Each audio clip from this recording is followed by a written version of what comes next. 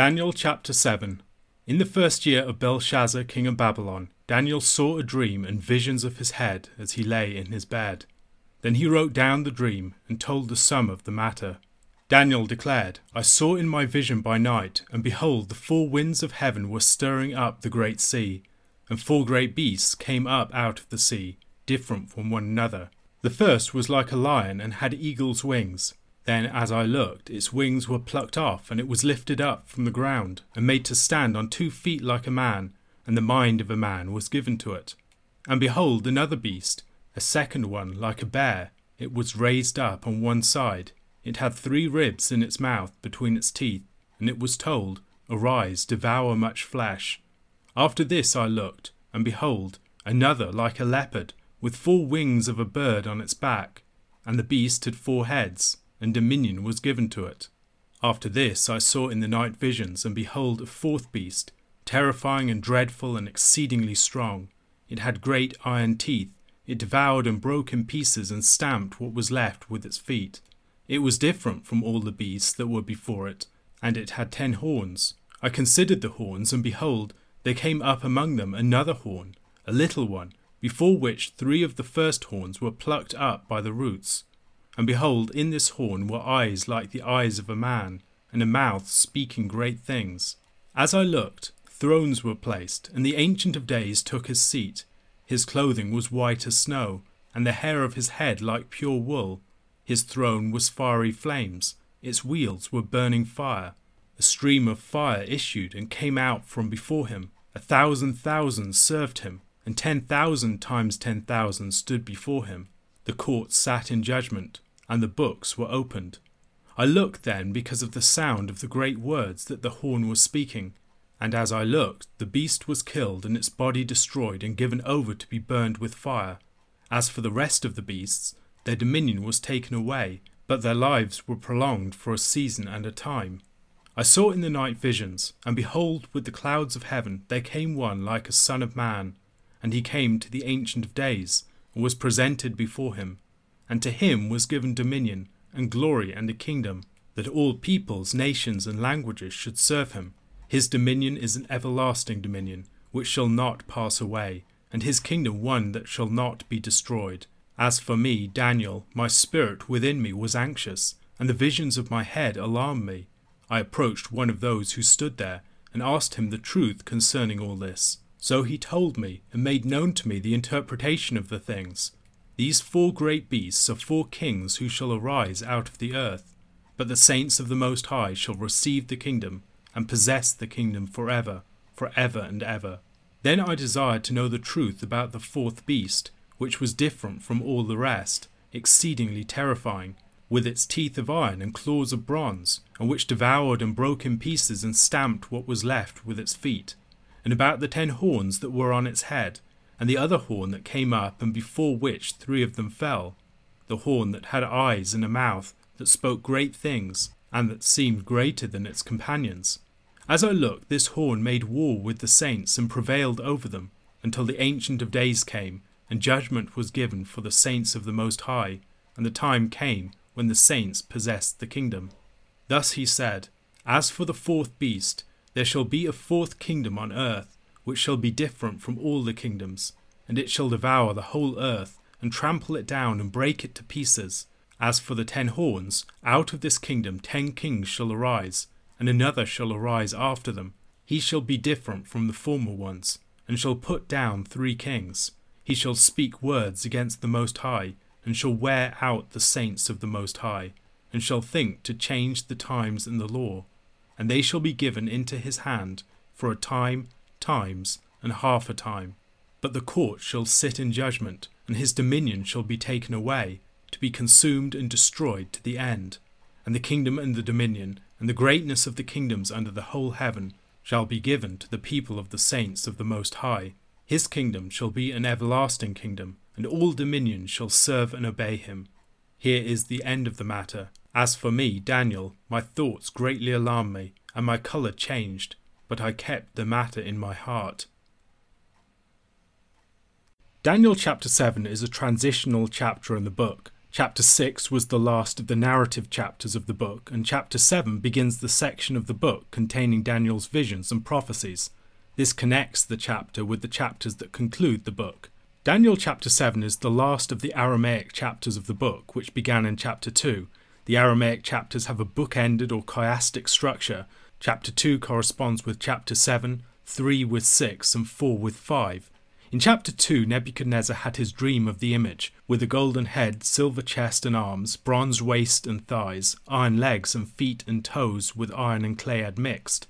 These 4 kingdoms in succession correspond with the 4 beasts in chapter 7, which describe the sequence in different but complementary symbolic imagery.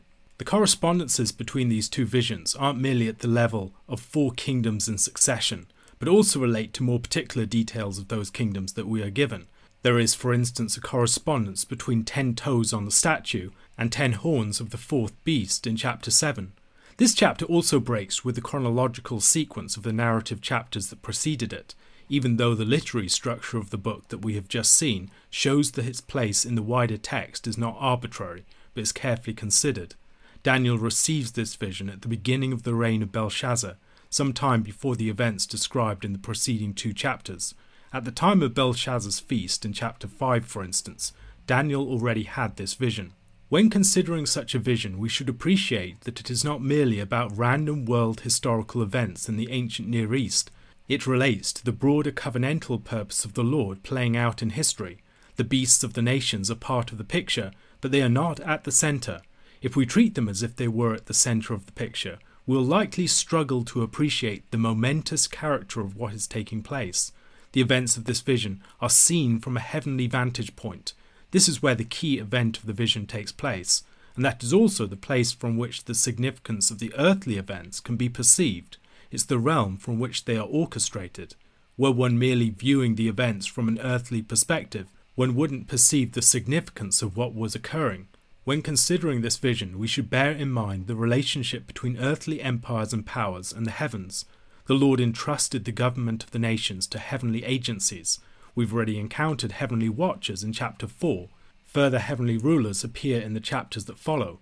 Persia, for instance, has an angelic prince. The empire is not merely an earthly and human entity, but also plays its part in a heavenly drama. The crucial changes occur in the heavens, but have far-reaching ramifications upon the earth. As in the case of the 4 kingdoms of chapter 2, scholars differ over the identification of the kingdoms in this chapter. Many scholars, overwhelmingly but not exclusively liberal scholars, support a 2nd century BC dating for the book. They identify the kingdoms with Babylon, Media, Persia, and Greece. The little horn in this reading is identified as Antiochus IV Epiphanes. Understood this way, the chapter presents itself on the surface as 6th century BC prophetic literature, but it is really 2nd century BC pseudepigraphical literature, not really written by Daniel and not being predictive prophecy at all. To represent this position fairly, we should recognize that it need not require that we present the text as perpetuating an intentional falsehood. There were pseudepigraphical works, and such works can be understood in terms of genre conventions. Problems would arise, of course, in contexts where such genre conventions were not recognized, and the works were presumed to be actual historical accounts, rather than fictional stories. This said, however, we should be clear that for many such scholars, a motivation for holding their position is their denial of the possibility of predictive prophecy. Evangelical and conservative scholars, by contrast, have generally identified, rightly I believe, the beasts as Babylon, Medo-Persia, Greece and Rome, at least in some form. Ernest Lucas argues that the 4 beasts exhibit the influence of Hosea chapter 13 verses 7 to 8, where the 3 animals to which the first 3 beasts are compared are mentioned, along with a 4th wild beast that might correspond with the monstrous creature that follows them. So I am to them like a lion, like a leopard I will lurk beside the way, I will fall upon them like a bear robbed of her cubs, I will tear open their breast, and there I will devour them like a lion, as a wild beast would rip them open. In this list of the animals, the leopard and the bear are in a different order from Daniel chapter 7. Lucas suggests that the order that they appear in Daniel might have something to do with their hierarchical ordering, relating to the gold, silver, bronze and iron of chapter 2. A bear is second to a lion. The vision is received in the first year of Belshazzar. likely around 553 BC, by which time the realities perceived in the vision had already been in motion for some time. The imagery of the vision is cosmic and creational. While some commentators dispute the presence of such imagery, many hearers have recognized imagery from Genesis chapter 1 in this vision. As at the beginning of the creation story, the winds of heaven are moving over the face of the waters. Just as the land was brought up out of the water, so great beasts will be raised up out of the sea. The beasts are connected with various animals, and the vision concludes with the Son of Man receiving the dominion over them. 4 strange and remarkable beasts with peculiar properties arise from the sea in succession. Each are described by Daniel, along with the transformations that some of them undergo. The first beast is compared to a lion with eagle's wings. A lion with eagle's wings should remind us of the living creatures or the cherubim of Ezekiel's throne chariot vision in chapters 1 and 10 of his book. Given the presence of the Lord's throne chariot in this chapter, we should be alert to connections between this vision of Daniel's and the vision of Ezekiel. In Nebuchadnezzar's dream in the corresponding chapter, he was identified with the head of gold. Nebuchadnezzar is the head of gold, but the head of gold is also the kingdom that arises from him. The same thing is the case with this first beast, within which we can see both Nebuchadnezzar and the Babylonian Empire. The lion more generally is an image of the grandeur of Babylon, related to the head of gold in chapter 2. In chapter 6, the lion's den represented the period of Babylonian exile. In scripture, Babylon is compared both to a lion and an eagle. For instance, in Jeremiah chapter 4 verse 7, a lion has gone out from his thicket, a destroyer of nations has set out. He has gone out from his place to make your land a waste. Your cities will be ruins without inhabitant. And in Ezekiel chapter 17 verses 2 to 3, Son of man, propound a riddle, and speak a parable to the house of Israel. Say, Thus says the Lord God, a great eagle with great wings and long pinions, rich in plumage of many colours, came to Lebanon and took the top of the cedar. Babylon, however, was humbled in the person of its king Nebuchadnezzar in chapter 4. Chapter 7 speaks of the eagle's wings being removed. We should think back to chapter 4 verse 33. Immediately the word was fulfilled against Nebuchadnezzar. He was driven from among men and ate grass like an ox, and his body was wet with the dew of heaven, till his hair grew as long as eagle's feathers, and his nails were like birds' claws. After his humbling, however, Nebuchadnezzar was raised up once more, restored to power. The restored Nebuchadnezzar and Babylon had undergone a transformation. The guardian beast now was humanized, standing on its 2 feet and having the mind of a man. In the reduction of Nebuchadnezzar to his bestial form, he and his kingdom were being unmasked in their true character. In the restoration of Nebuchadnezzar, he was being elevated into something greater, his receiving the heart of a man, corresponding with his recognition of the sovereignty of the Lord, and becoming a knowing servant of him. The second beast, the bear-like monster, is the kingdom of the Medes and the Persians. Its twofold character is seen in its 2 sides, one raised up above the other. In chapter 8, the empire of Medo-Persia will be represented as a ram with 2 horns, a single beast with 2 conspicuous parts. The raising up of one of the sides of the Medo-Persian beast occurs as Cyrus becomes its king. Paul Tanner suggests that the connection between the Medo-Persian kingdom and the bear might have to do with its appetite, seen both in the 3 ribs between its teeth and in the instruction given to it to devour much flesh. The Medo-Persian and later Achaemenid Empire was the largest empire to that point in history, commanding a massive military force. Tanner speculates that the 3 ribs in its mouth represent key conquests that it made earlier on, suggesting that these could represent Lydia, Babylon and Egypt. James Bajon, taking a similar line of interpretation, identifies the ribs as the Phrygians, Cappadocians and Arabians, who were conquered by Medo-Persia and assimilated into their force prior to attacking Babylon. The Persian Empire was succeeded by the Empire of Greece under Alexander the Great. Alexander came to the throne of Macedon at the age of 20, and by 33 he was dead. However, within little over 10 years he conquered the entirety of the Persian Empire, which had long troubled the Greeks. He spread the power of Greece across the known world, even extending into India. The pace of the leopard, assisted by its 4 wings, represents the speed of Greece's rise to dominance. Alexander's Greek Empire split immediately after his death into 4 separate and often rival kingdoms under 4 of his generals. One ruled over much of Asia Minor or modern-day Turkey, another over Macedonia and Greece, a third over Egypt, Palestine and other surrounding areas, and a fourth over Syria, Babylonia and other eastern lands. James Jordan and Peter Leithart dispute this identification of the four heads, arguing instead that they refer to four successive phases of the Greek Empire. In Revelation chapter 17 verses 9 to 14, the description of the 7 heads of the beast as kings or kingdoms, 5 of which have fallen, one that currently is, and one that is yet to come and will remain only a short time, might give weight to the idea of the heads as standing for successive phases. According to Jordan and Leithart's reading, the Roman Empire in its earlier stage is a mutation and continuation of Hellenistic rule, which will later transmogrify into a terrifying new entity of its own. The fourth beast that arises is different from those preceding it, being arrestingly monstrous and not being compared to any specific animal. It has features reminiscent of those of the fourth kingdom in Nebuchadnezzar's dream. It has iron teeth corresponding with the iron legs, and 10 horns corresponding with the 10 toes. It is also distinguished by its strength, much like iron is. It has powerful feet that can trample down other forces. In Revelation chapter 13 verses 1 to 8, the sea beast that is described clearly corresponds to this fourth beast.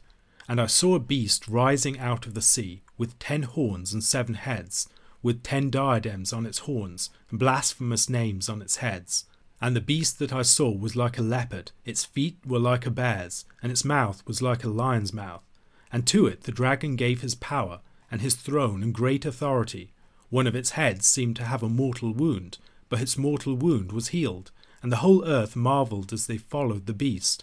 And they worshipped the dragon, for he had given his authority to the beast, and they worshipped the beast, saying, Who is like the beast, and who can fight against it? And the beast was given a mouth uttering haughty and blasphemous words, and it was allowed to exercise authority for 42 months.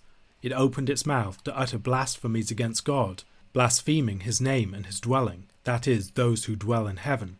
Also it was allowed to make war on the saints and to conquer them, and authority was given it over every tribe and people and language and nation, and all who dwell on earth will worship it, every one whose name has not been written before the foundation of the world in the book of life of the Lamb who was slain. The sea beast in Revelation is a composite of the beasts of Daniel 7. It has the 10 horns of the fourth beast, it has 7 heads, corresponding to the total heads of the 4 beasts. It also has distinguishing characteristics of each of the 4 beasts. It's most essentially like the speedy leopard. It's an empire founded upon a Hellenistic basis. It has feet like the Medo-Persian bear and a mouth like that of the Babylonian lion. The sea beast of Revelation is the final form of the beasts, a composite of them all, and in this respect it is also a reflection of the satanic red dragon of Revelation chapter 12, which has 7 heads and 10 horns. When it reaches maturity, it mutates into the form of the terrifying satanic power behind it.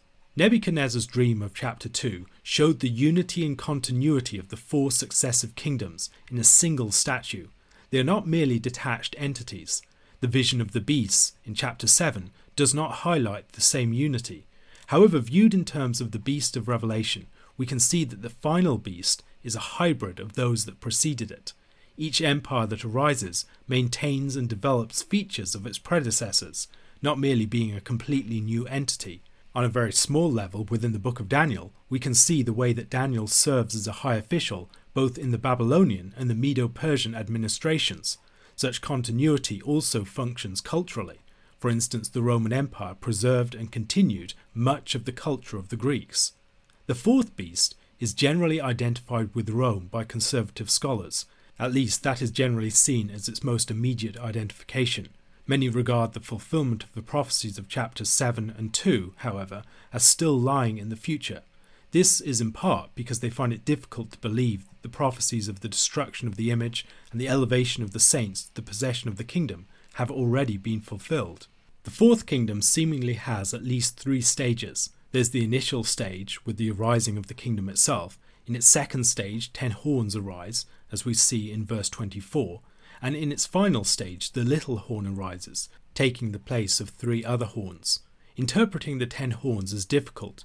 John Calvin argues that the 10 merely signifies many, and that the horns are the rulers over provinces, who enjoyed considerable power in the Roman Empire. The mutation that the beast underwent was the shift from republican to imperial Rome under the Caesars, who for Calvin are to be connected with the little horn. Jordan and Lightheart argues that the 10 horns are successive emperors from Julius Caesar on. These emperors exercise a cumulative power over time. Especially when interpreting the great image of chapter 2, we should recognize that sequential realities can be represented in a single visual snapshot, even though the realities so represented later undergo changes. This is less obvious in the vision of chapter 7, but still the case.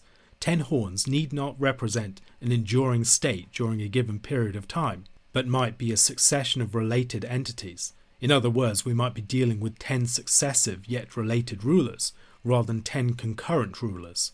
Jordan and Lightheart stress that the prophecy focuses not upon general shifts in imperial dominance in the ancient world, but upon those shifts as they pertain to the people of God.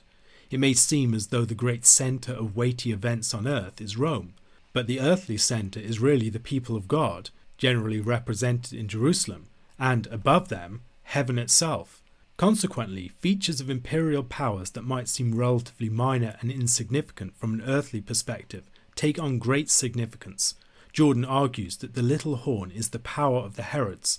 The Herods exert the power of the great fourth beast within the land. In the book of Revelation, the dragon gives authority to the sea beast, who in turn is served by a land beast. The Herods exercise the power of 3 emperors, Augustus, Tiberius, and Claudius, over the Jews. They don't destroy the other 3 horns.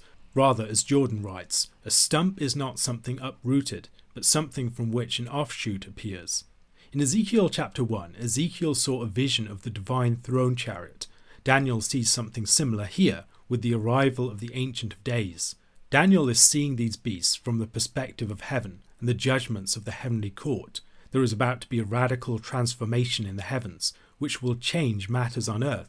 The Old Covenant order was placed under the rule of angels. Satan enjoyed authority in the heavenly realm, and the people of God had not yet been raised up to sit in heavenly places. They were bound in the realm of the grave at their deaths.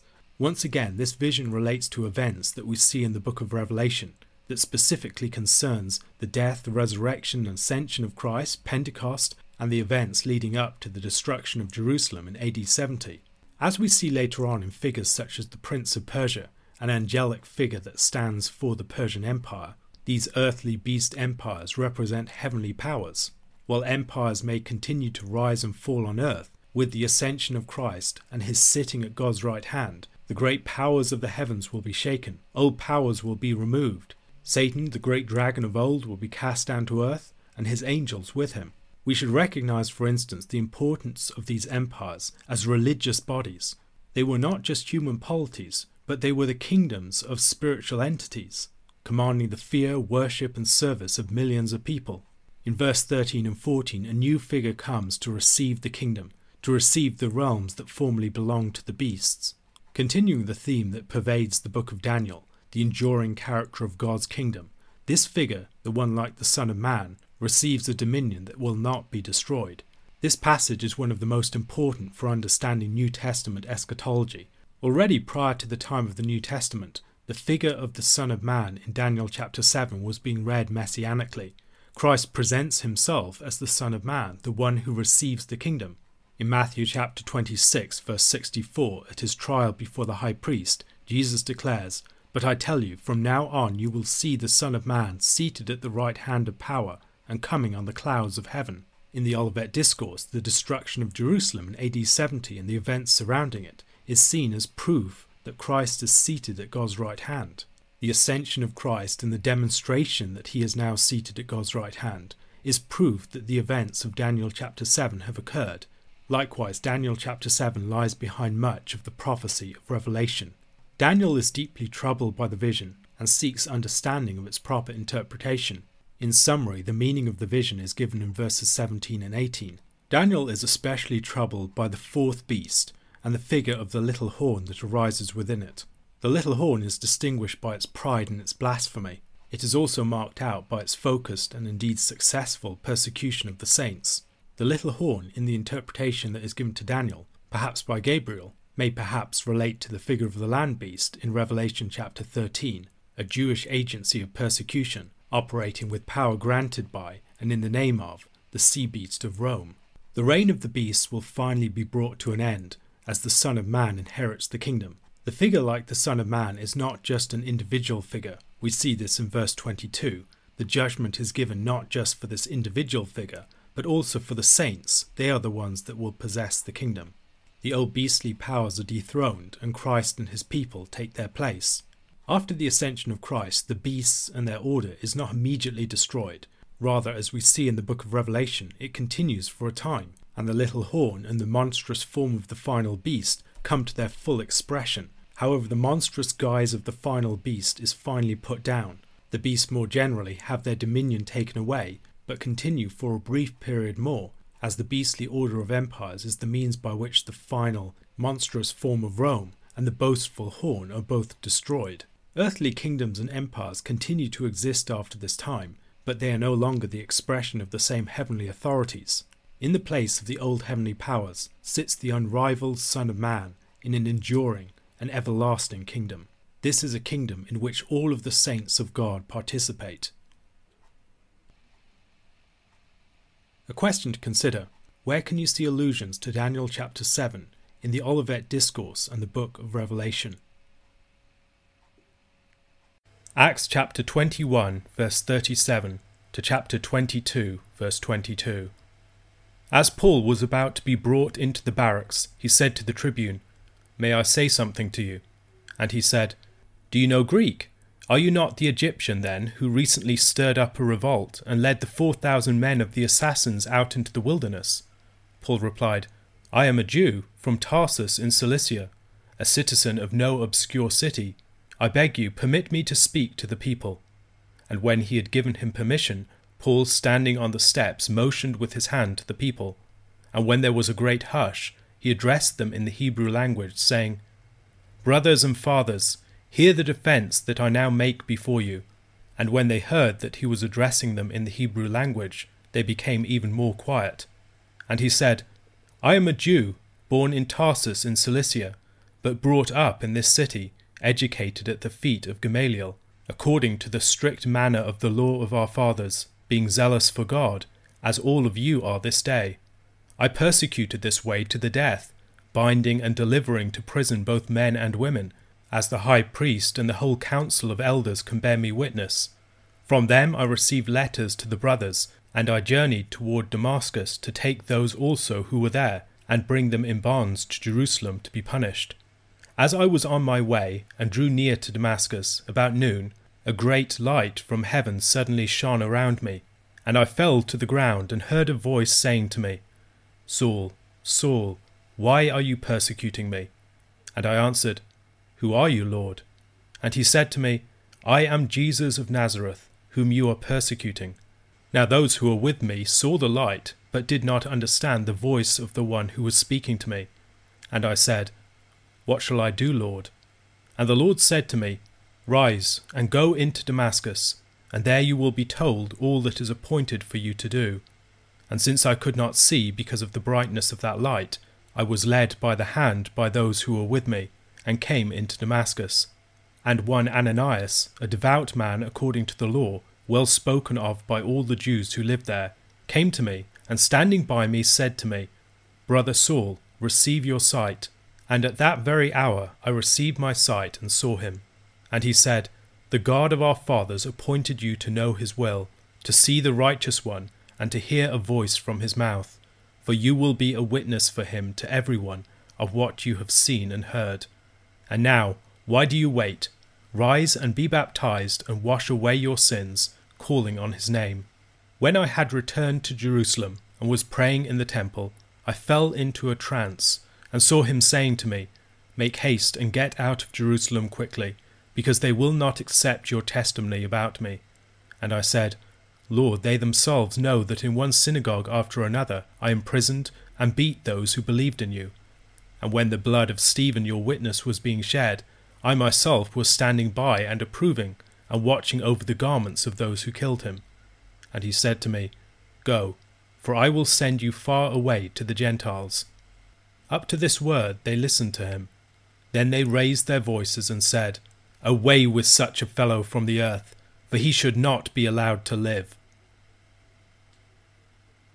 In Acts chapter 22, Paul gives the first of his speeches in his defence, in which he speaks of his Jewish upbringing and his former persecution of the church.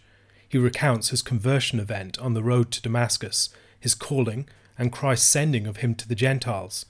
This is the beginning of Paul's time as a prisoner. Luke gives extended attention to defence speeches in the book of Acts. Darrell Bock notes that there are 97 verses of defence speech, representing 39% of the prison defence section, but only 47 verses of missionary speech, representing only 21% of the missionary verses. Perhaps most surprising is the fact that there are 239 verses narrating Paul's imprisonment and defences, but only 226 verses narrating his missionary work. Bock suggests that this is because, for Luke, Paul the defender of the faith is as important as, if not more important than, Paul the preacher of the faith.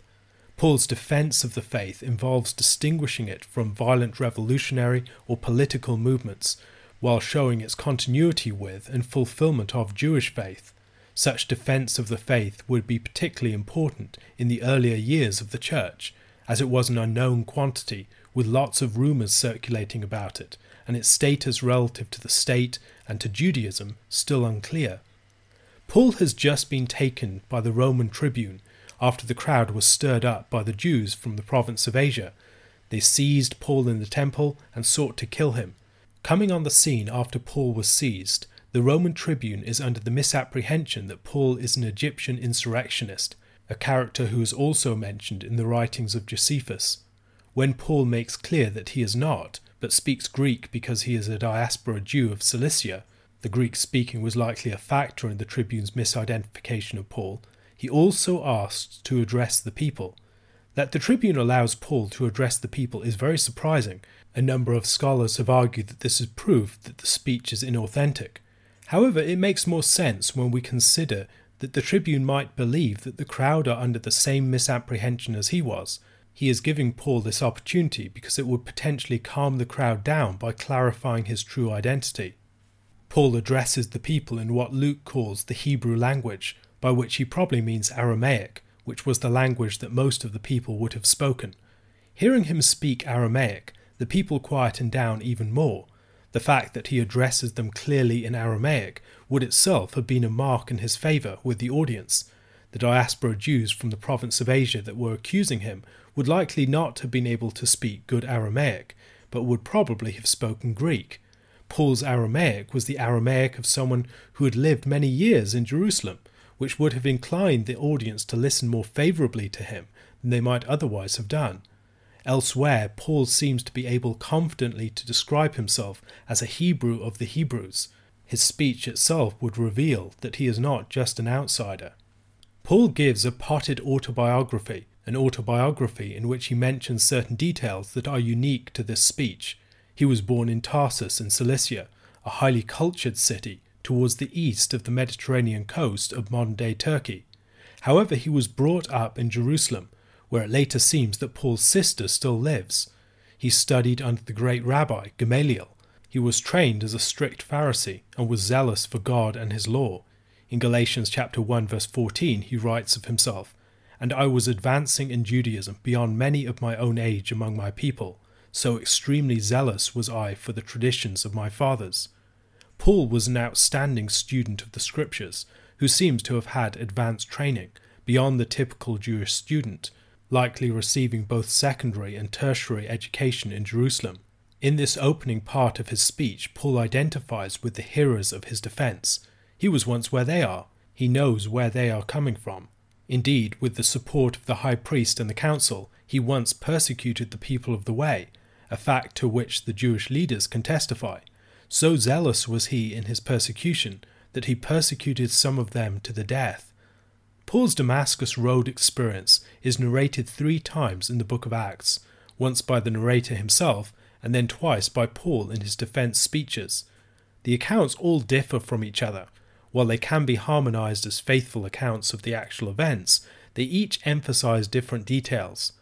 Paul was addressed from heaven, the voice from heaven asking why Paul was persecuting him. Upon requesting the identity of the speaker revealed himself to be Jesus. From this account, we learn that the dazzling light from heaven shining around him came around noon, and that the light was seen by Paul's companions, even though they did not see anyone. Chapter 9 verse 7 says that the companions heard the voice, which Paul's account here might be seen to contradict, although Paul probably means that they did not understand the voice. A similar hearing of the sound of a voice from heaven, but failure to understand it, is described in John chapter 12 verses 28 to 29, where some of those present think that the voice from heaven was thunder. The fact that Paul's companions see the light around him and seemingly hear the sound of the voice, even if they don't understand it, makes apparent that this is not merely a vision or a dream, and would serve to confirm Paul's testimony. These are real-world phenomena, albeit ones that might need the opening of people's spiritual perception fully to perceive. Blind because of the dazzling light, presumably the light of the Shekinah glory, Paul is led by the hand into Damascus. While chapter 9 mentions the Lord's direction to Ananias, here that is not recounted, but Paul begins with Ananias' coming to him. Ananias was a man with a good reputation among the Jews of Damascus, who observed the law. As with his reference to his studies under Gamaliel earlier, Paul is underlining the fact that he and the Christian movement that he represents have respect for the law. Paul receives his sight again through Ananias, who delivers God's call to him. This is further information from that which we received in chapter 9. Paul has been privileged to know God's will, to see the righteous one, and to hear a voice from his mouth. The blessing of knowing God's will grounds Paul's confidence that he has been given the revelation of a mystery hidden from before the foundation of the world, something that he speaks of on a number of occasions in his epistles. He also sees the righteous one, the risen Christ, becoming an apostle as one born out of due time. He is, by this vision, made one of the witnesses of the resurrection.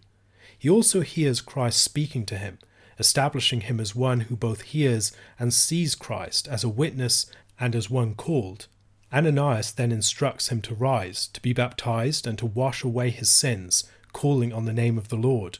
The washing away of sins is connected with baptism, not because there is something magical about the waters themselves, but because the faithful performance of the ritual of baptism receives the promise that God gives in it. Paul has been accused of teaching against the people, the law, and the temple. He has shown his connection to the people in various ways, from his use of Aramaic to his description of his upbringing in Jerusalem. He has indicated his respect for the law at a couple of different points as well, in his description of his upbringing and also in his description of Ananias. Now we see the Christian Paul praying in the temple and receiving a vision there. This is not the sort of thing that we might expect from one opposed to the temple. The vision is not recorded back in Acts chapter 9. Within the vision, the Lord directs Paul to leave Jerusalem quickly, as his message will be rejected and his life is apparently in danger. In Acts chapter 9, it is the Jerusalem Christians who discover the plot against him and send him away.